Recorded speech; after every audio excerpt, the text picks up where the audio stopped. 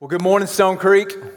So glad to be with you this morning. We are in this series called What If, and just looking at this idea of how we could win with money, because money affects everything that we do. It's going to affect where you go to lunch today. It's going to affect maybe some opportunities your kids take advantage of. It may impact where you go on vacation. It may impact like what grocery store you go to or where you go buy your clothes. It has this ability to kind of infiltrate every single nook and cranny of our lives. And Jesus knew this would be the case. This is why Jesus talked about money more than anything, because he knew that it would have this ability to maybe hold us back and lead us into bondage, or we could use it for our own freedom, and he wanted it for our freedom. And so one of the great dignities we have when it comes to money, one of the great opportunities that we have is this ability to be able to help other people when it comes to money. It's this ability to be able to be generous, to help someone who may need something, help someone who may be down, help someone who may be under, to help them get up. And so today we just want to talk about what it means to be generous. Man, what does it look like to live a life that's a generous life? And I'm going to do it from a standpoint that may feel a little selfish. And I know that selfish and giver don't always go together, but I want to talk to you about, hey, why is it good for you? Right? Like, what's in it for you? Like, what good can come out of your life because you gave? And I know that money is it's a little bit of an emotional topic. Like, there's some stress that goes around money. Just as an example, one of the things that we've done here on occasion is we've given away money, right? We've given away cash, dollars, dinero. We've given away some money. Maybe some of you remember a few months ago, we gave away $100 in $10 bills, and just to some random stranger. So what I have up here is a stack of money. What is it? What's that number right there? Can you tell me? It's $100, right? That's $100. I got stacks. I got stacks of $100 bills, dollar bills. I got stacks. I got a stack of $100 bills. Now, some of you right now are like, okay, stacks, that's a lot of money. Where is the security guard for that money? Right? He's right there, so don't worry about that. The next thing you're thinking is, please give it to me, please give it to me, please give it to me, right? Like you were like, man, because there's something that, right, what if I were to give away a stack of $100 bills? Like, what could that do for your life? What good could come out of it? Like, what would you buy with it, right? What would you buy? You could buy something significant with that, right? I mean, there's a lot of money here, but let's just back it down a little bit. What if I just put the stack there and I pull two out? Like, what if I were to say, hey, who wants a $100 bill right now? Huh? What about this? How'd that feel? Everybody did that? Why did you do that? It's just paper, right? It's just $100. Oh, you feel how emotional that is? What if we were as emotional about giving cheerfully as we were about me tearing up some fake $100 bills? You think I'm going to tear up money? You don't know me very well. But you see how emotional it is? See how it grabs our heart? You see how something shifts, something happens, we get surprised, we want it, we don't want it, we would like to say we want it, but then everybody will think we want it. It's just this emotions around it. Here's what I know about you. While money's emotional, I believe to the depths of my soul you want to be known as a generous person. I believe you want to be known. I believe you love the idea of being a generous, giving person. I believe you want to be known as a cheerful giver. Man, we know how gratifying it is to give things away, don't we? Think about a simple balloon, right? But it's cool to get a balloon. How cool is it to take a balloon and give it to a little kid and watch the smile on their face? Isn't that amazing? I mean, that's why clowns go into the clown business. That or to be in a scary movie. Man, how cool is it? Man, it's great to eat a meal. Man, how amazing is it to give a meal to someone who may not have had one recently? Man, how gratifying is that? Man, think about Christmas coming up. And we look forward to giving gifts and the look on someone's face when they open that gift. We know deep down that the idea of us being generous is what we want. Man, if a friend introduces you, you want them to say, he's a generous person. You don't want anybody to say, hey, this is Stephen. He is the stingiest person I know. Watch your wallet when he's around. Like we don't want that. At Christmas, we even have a word for someone who's not generous. They are a Scrooge. We know it, man. And it is an insult. We want to be generous. Sometimes, though, we find it to be a little bit difficult.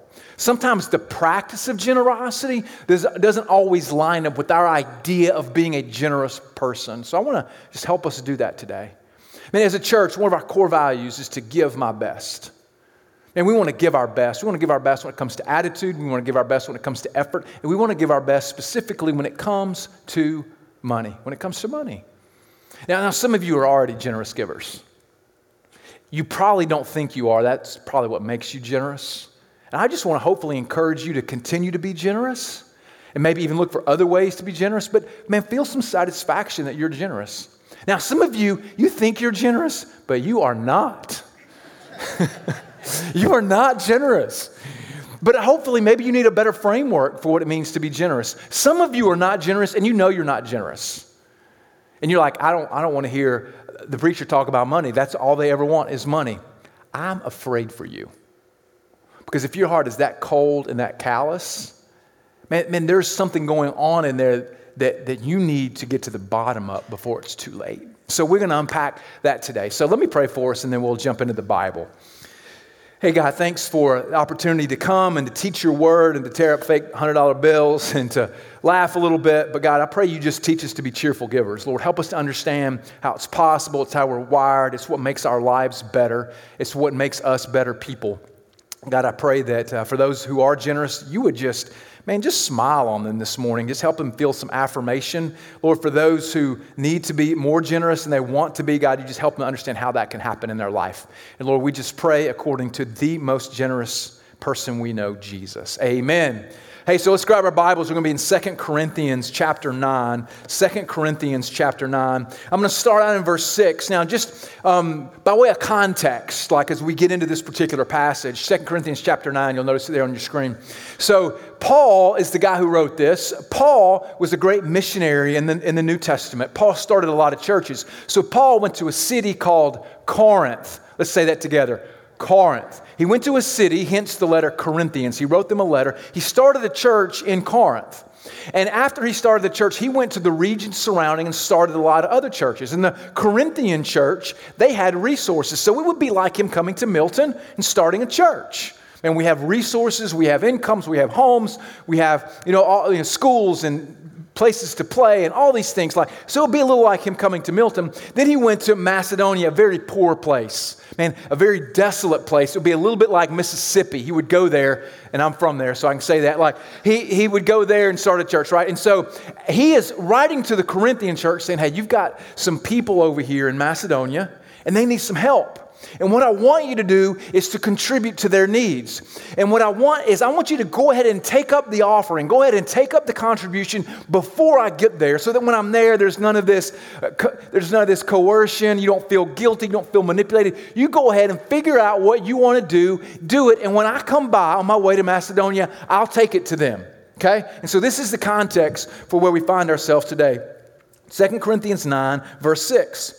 The point is this, Paul says, whoever sows sparingly will also reap sparingly. Whoever sows bountifully, or a lot, will also reap bountifully. Each one must give as he has decided in his heart, not reluctantly or under compulsion, for God loves a cheerful giver. Like we've all heard this verse. God loves a cheerful giver. Now, as a side note, if you read the Bible and it says something that God loves, you should just do that thing. You know? Like, God loves that, do that. Like, that's a good idea. And sometimes in the Bible, you notice how things aren't always spelled out for you, like 1, 2, 3, very clear right here. So when you get one of those, grab it with all you got, right?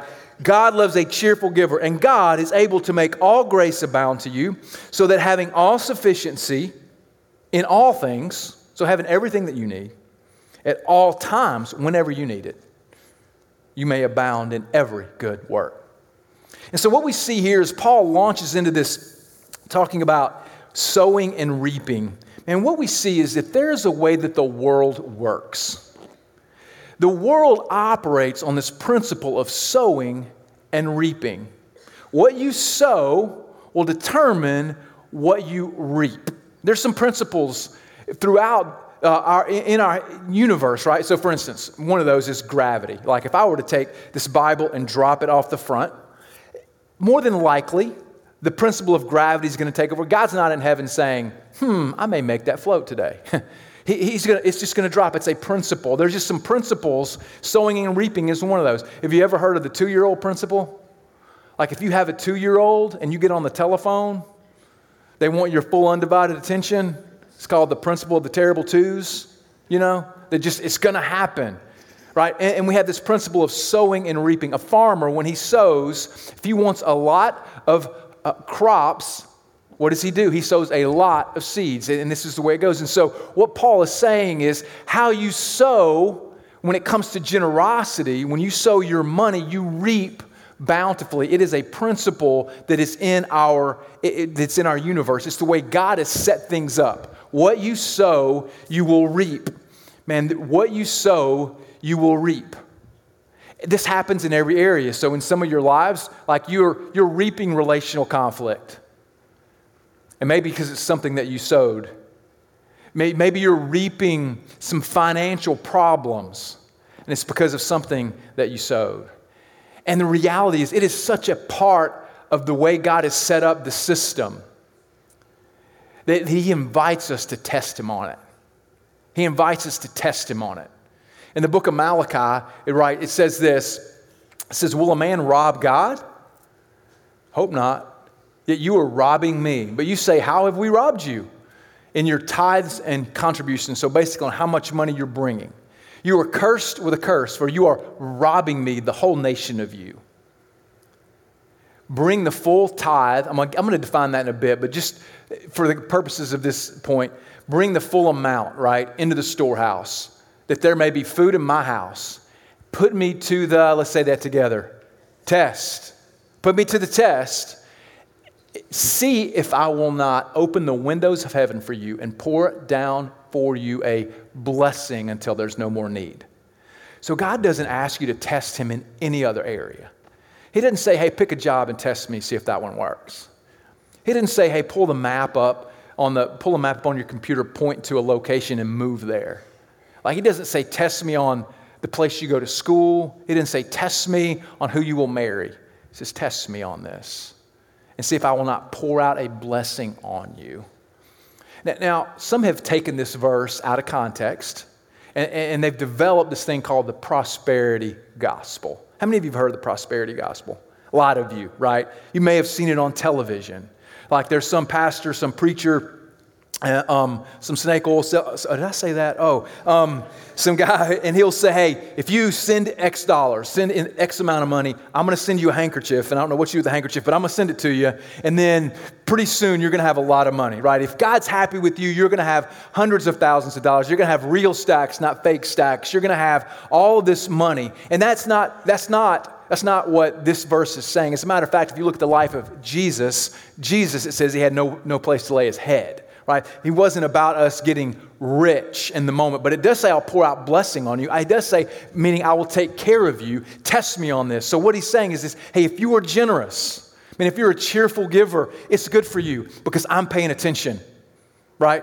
I'm looking at your finances. I'm involved in your finances. And blessing could look a lot different. Now, I do believe that blessing should and will be some type of financial provision for God. I don't know that it means I'm going to get be able to go buy an airplane tomorrow, but I do think I should be able to pay my rent and eat. Like I do think that there's financial blessing, but I also believe that there's more blessing than that.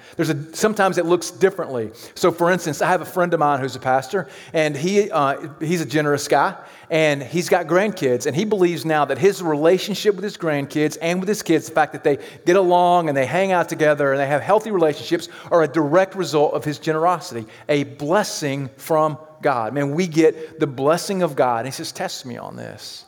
Man, test me on this. Is this something, and maybe this is an area for you. If you want God involved in your finances, the way you do that, the way you sow that, the way you reap God's involvement is by giving. It's by giving. A secure financial future starts by involving God today. Not tomorrow, not next week, not next year, today. Paul says it's the principle of sowing and reaping. Now I'm passionate about this because I've seen this happen in my life. Since I was a small kid, I've seen God come through for us. But even as I got married, I saw this happen. You know, I was working as an actuary in corporate world and had a couple of kids, or 1.5, I think, one on the way. And man, we decided God wanted us to go into vocational ministry. So we sold everything we had. We moved for me to go to school, to go to seminary. And so when we get there, fortunately, through selling of some assets and some things that I was able to go and get through debt-free, which was amazing.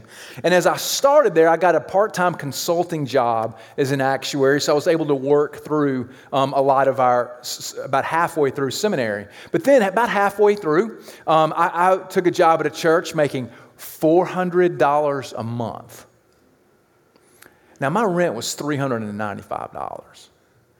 Now, if you do the math real quick, $5 is not a lot to feed a family of 5 at the moment. But through that, man, I just saw God's faithfulness.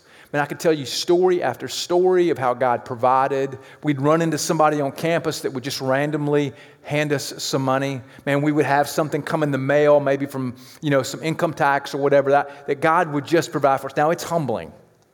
It's humbling as a man who wants to provide for his family, even in the midst of school. But man, to see the blessing of God in your life, man, there's a way the world works. And if you are not reaping the blessing of God, maybe it's because He's not involved in your finances, and maybe, just maybe, it's because you're not a cheerful, generous giver. Now, Paul goes on to say, after he talks about sowing and reaping, he said, each one must give as he has decided in his heart, right? In his heart. Paul doesn't highlight the amount of the gift. He doesn't say, hey, for those of you who contribute $250 or above, you're in the platinum club and you will get special recognition. He doesn't say that. God is interested in who you are. You see, giving is more than something that I do. It's somebody that I am. Giving is more than just me contributing some money or some time. It's who I am. It's who I'm designed to be. He points this out. Man, that we are intimately tied with our giving. Who we are is tied with our giving. The reason why is because we've been given so much.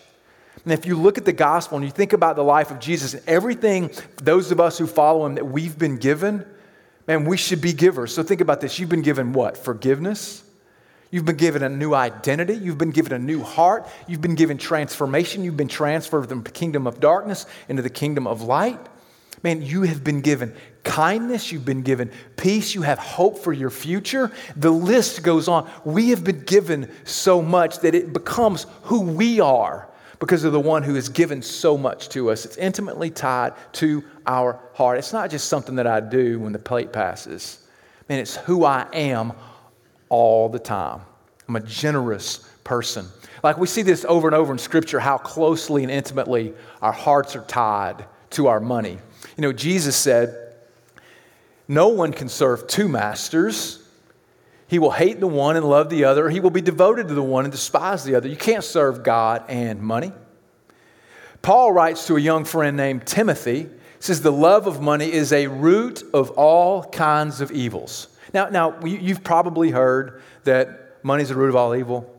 Maybe. This is where this came from. This is not what it says, right? It says the love of money is the root of all kinds of evil because people who've craved it have wandered away from the faith and pierced themselves with many a pain. Paul writes this to Timothy. Man, there is no significant spiritual growth until we deal with issues of money. It's because it's so tied to who we are. It's so tied to our heart. Now, when it comes to giving, there's some myths about giving that we adopt because we believe it's something we do. It's not completely tied to our heart. And one of the myths that we adopt is that when I have more, I'll start to give. When I have more, that's when I'll start to give. We've heard this, and maybe we've thought it. Man, when I just get that next promotion, or when I get out from under that house, or when I get that next bonus. Man, when I get the kids graduated from college, now clearly you'll have more to give, but you won't start giving then. It's a myth, because that's always a moving target, isn't it? So U.S. News and World Report did a study. They asked people who were making $25,000. It says, how much would you need to be comfortable? How much would you need just to settle in, right, and feel like you had enough? And they said $54,000, about double, right? Not quite double. They asked people who make $100,000, how much would you need? How much is enough? And they said $192,000. It's double. Like wherever the starting point was, I just need about double what I'm making now, because it's always moving. Here's the reality. I would say all of us, and maybe not quite all, but if not all, 99% of us, we already have more. Have you ever think about that? We already have more. There's a website called the Global Rich List. I would encourage you to go but I'm going to show you what it does. So Global Rich List will take your income. You can plug it in. It will show you kind of where you rank globally based on what you make, right? So we pulled one number, $60,000, and we plugged it in, $60,000. So as you can see, this is just your net income, $60,000. Like what would you think that puts you globally, right? Just think through that a minute. Now remember, there's 7 billion people globally. And so where would that put you globally? Well, what we see based on this study is that you would be in the top 0.19% of people in the world. Okay, which means you're the 11,425,788th richest person in the world. So think about it this way. If for everybody making $60,000 or more, they took you and they put you in a city, we'd all fit in Atlanta, right? It's kind of like, think about the Capitol and Hunger Games. Like you'd be in Atlanta and everybody else all over the world makes less than you. In London, Chicago, Paris, Tokyo, Hong Kong, you name it, we were in the top. That's if you make $60,000. Now let's take the median income in Milton, which by census studies is about $125,000.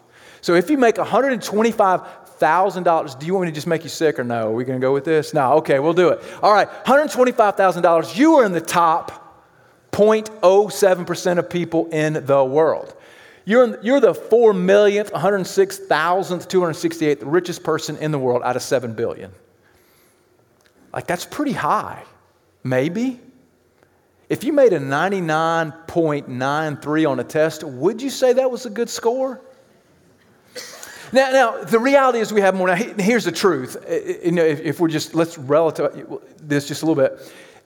Rent in Milton is not the same it is in Burkina Faso, Africa. Right? Granted, there are some ways that we operate, some ways that we live, some expectations that are on us because of where we live, which is one reason we have incomes that are higher. But let's not fall prey to the myth, when I have more, I'll give more. It's a heart issue. It's not about the amount. It's about who we are. Another myth that we buy into is like, hey, Stephen, I earned that. It's mine. I should be able to do with it what I want. I earned it just to spend on me. I earned it. Sure, I know I should help a little bit, but I should be the one who decides because it is mine. Well, Paul's already addressed this. It's not yours. Everything belongs to God, like everything. You say, well, I started this company, or I ran this division, or I hit these sales goals. I studied and got this degree. Didn't God give you that ability to make money? Like, didn't God give you this ability to run an organization? Didn't God give you the ability to start a business? Didn't God give you the ability to teach class? Like, let's don't be deceived to thinking that it's ours. There's a way that the world works. Man, and God wants us to be a generous people. And when we think it belongs to us, we won't be as generous. But when we realize it's His, we will manage it and steward it for His glory and recognize it's not ours to keep. It's ours to help out others. And there was a quote that I read this week. It says, what makes my future needs more important than someone's current needs? What makes my future needs more important than someone else's current needs? That will help us remain generous. It's not about what you have. right? It's about who you are. Now, Paul says it's easy to get there. He says this, he uses this really simple word, verse 7. He says he has decided in his heart, right? You should give as you have decided in your heart. Decide is a really complicated word, isn't it? Decide means this. It means to choose before. Just choose before. Like there are two options. Here's one. Here's another one. Just pick. And you can pick to be generous. Like we get to choose to be generous. It's one of the great privileges we have in life, that God leaves it up to us. Man, He provides us with blessing. He provides us with resources. He says, hey, you choose. Now, there's a lot of things that we choose before. There's a lot of things that we prioritize. Like hopefully most of you this last week, you prioritized paying your rent or your mortgage. Am I right? Like you paid your rent or you paid your mortgage. You didn't wake up and say, it's the first. I wonder if I'll pay that mortgage today. Let's say I think I could take a quick trip to Florida or no, you chose. You don't wake up and think, I wonder if I'll go to work today or if I'll just go to the movie. Depends on the movie, right? You already decided. There's some things that we choose before. And as Americans, generally, we're not really good at deciding before. We're really good at the moment. Like the government has realized this. Do you realize that's why when you get your paycheck, they've already taken your stuff out? Federal income tax, Social Security. You know why? You know when that started? 1943. You know why? It's because they were getting to tax time and they realized Americans did not have any money saved aside. And they thought, what should we do? We will just take it. Hey, let's be smarter than the government. And let's choose before. That means it's first. Because for many people, this is how we give. Okay, we have an income, we spend it. We pay bills, we do whatever we want, and then if there's any left over, we'll give that away. We'll help somebody else. Maybe we'll give it to the church. Maybe we'll give it to Red Cross. Maybe we'll give it to Salvation Army. We'll give that away. So what happens is other people get our leftovers. And so we spend first, then we give what's left over.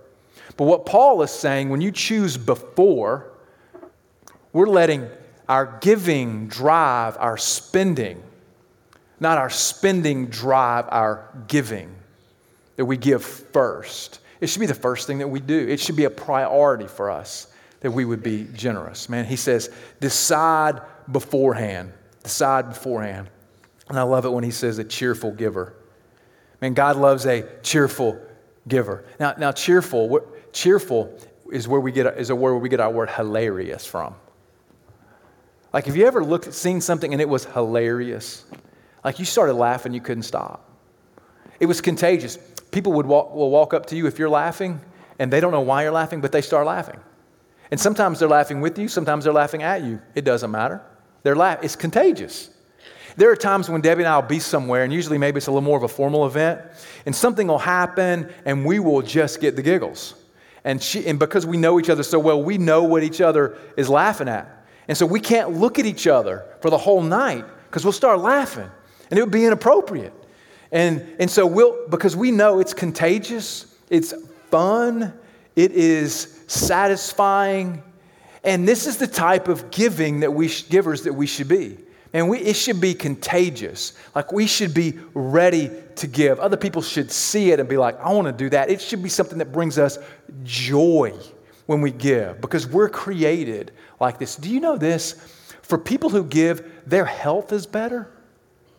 Their blood pressure is lower. Their life satisfaction is higher. And physically, their bodies operate better. And that's what a cheerful heart will do to a person. God loves a cheerful giver. And then he says this is great though. He says, hey, not reluctant or under compulsion. Like, don't feel coerced. And we look at this as a loophole. It says, if you feel manipulated or if you feel reluctant to give, just don't worry about it. That's not what he's saying. What he's saying is, hey, if you feel reluctant or do you feel coerced, stop it.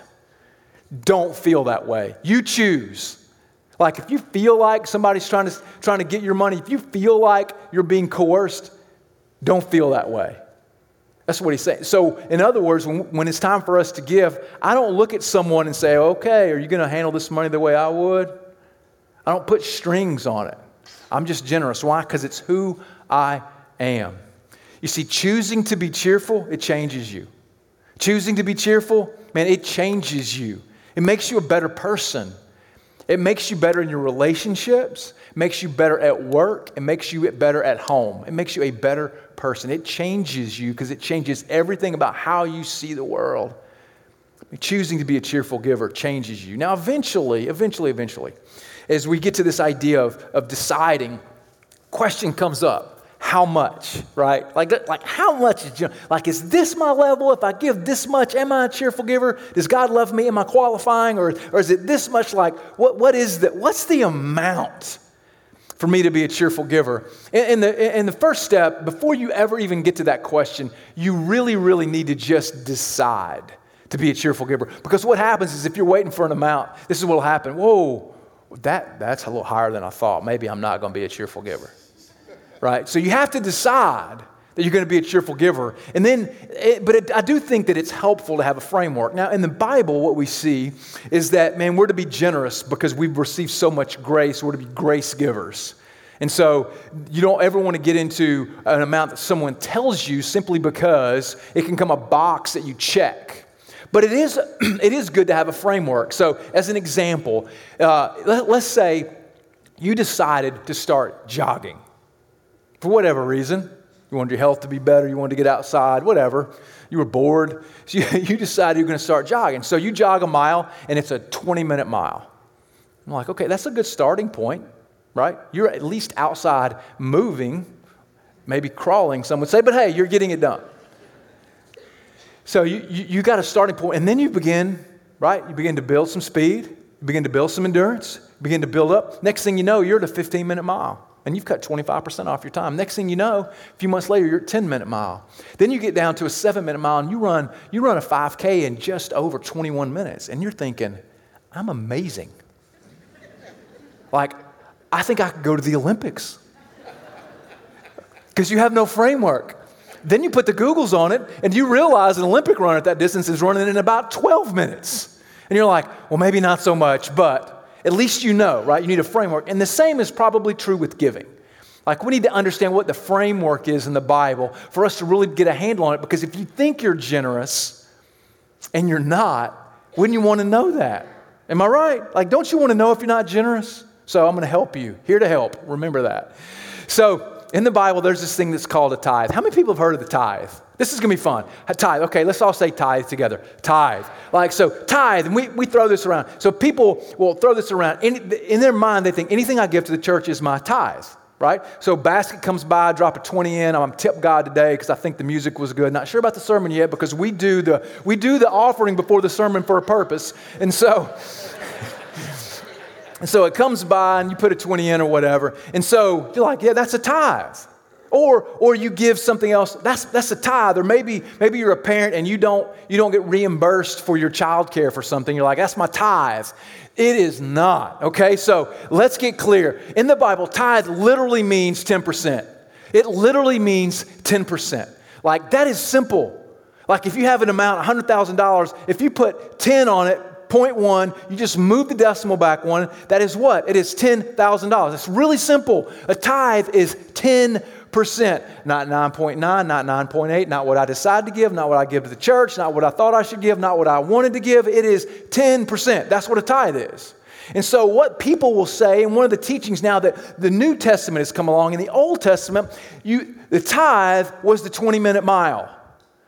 The tithe was the starting point to begin giving.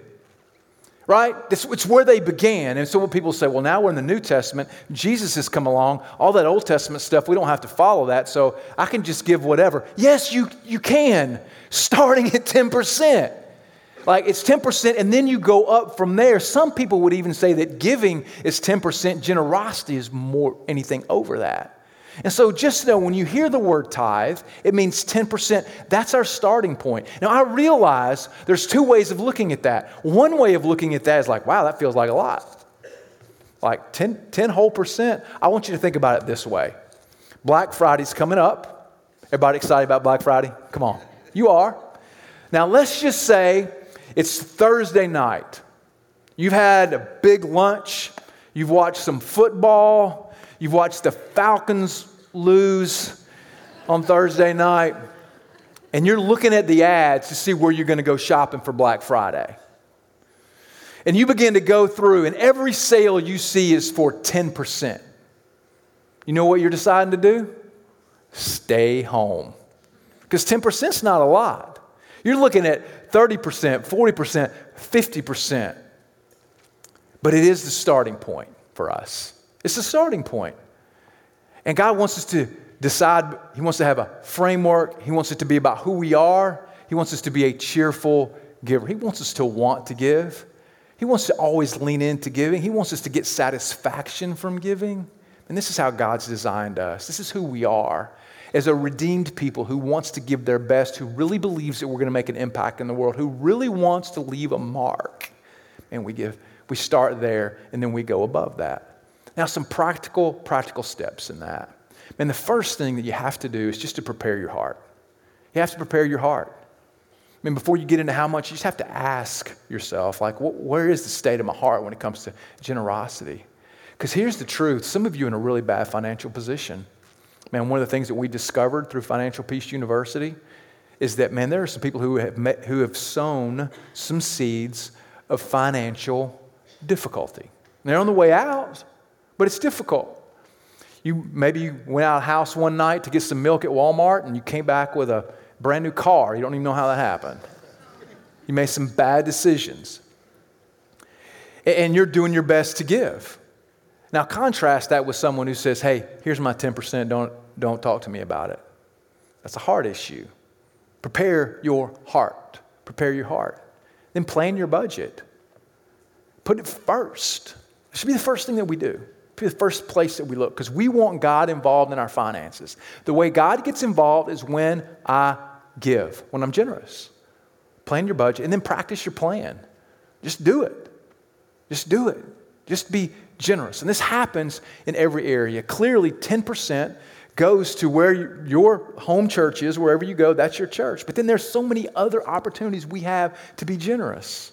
Whether it's Operation Christmas Child, or that third grader knocking on your front door to sell some Christmas wrapping paper, or the list goes on.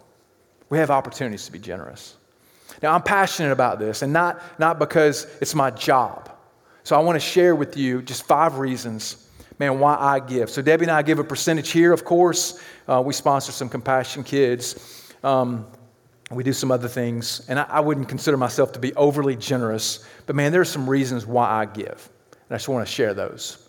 Man, the first one is because my mom gave. Now, when I was growing up, man, we didn't have a lot. And there were times when we had a house foreclosed on. There were times when utilities didn't get paid. But my mom always gave, and we always had enough. My mom always gave, and we always had enough. I saw her practice the discipline of cheerful giving. And she always has had enough. And now as she's at 78 years old, man, she's got 6 incredible grandchildren. She's got a house that she lives in. She's got a part-time job that keeps her out of trouble. And my mom gave. And I just see the blessing that God poured out on her. Man, my mom gave. And I like to think that some of the ways that we have impact around here, that some of those 1,000 Compassion Kids that we sponsor, man, some of those Christmas projects that we take on in some small way is a blessing for her, because she gave when she didn't have it. She gave when she didn't have it, and God blessed her. Man, the second reason is, man, I'm just better. Like selfishly, I'm just a better person when I give. I'm a better husband. I'm a better leader. I'm a better friend. Man, I'm a better parent when I give. And so are you. You are better when you give. It opens your heart up to possibilities. It reminds you that God's got you. It reminds you of how much you've been given. You're just better. You're better when you're a cheerful giver. Man, the third reason is I'm just supposed to. I'm just supposed to. I know I'm just supposed to. It's just part of how it works. It's something that I should do. And I feel that. If I didn't do it, I would feel like I was missing out on something I was supposed to do. There's nothing wrong with that. Man, I know that I'm supposed to give, and I want to be a cheerful giver. Man, the fourth reason, I want God involved in every aspect of my life, especially my money. Like over this last month, if you've watched the stock market roller coaster down, right? Don't you want God involved in your personal finances? As you get closer to retirement, I want God involved in my finances. Selfishly, I want to be sure He got me. Man, and lastly,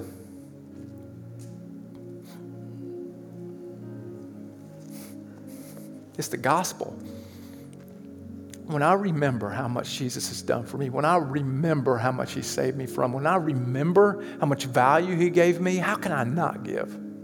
Like, and if I want to see Jesus elevated in my life, in the life of our church, the life of our community, man, I have to be a giver because of so much, the riches of heaven that have been given to me. And maybe you're not a giver. Maybe you're not generous. And the reason why is because you haven't experienced the Jesus that we know. Man, you haven't experienced the gospel. And it is the only thing that can transform your heart. You will be a taker until you experience the gospel that Jesus offers you. How could we do anything less? God wants us to choose to be cheerful givers. That is what will change us. Let's pray together.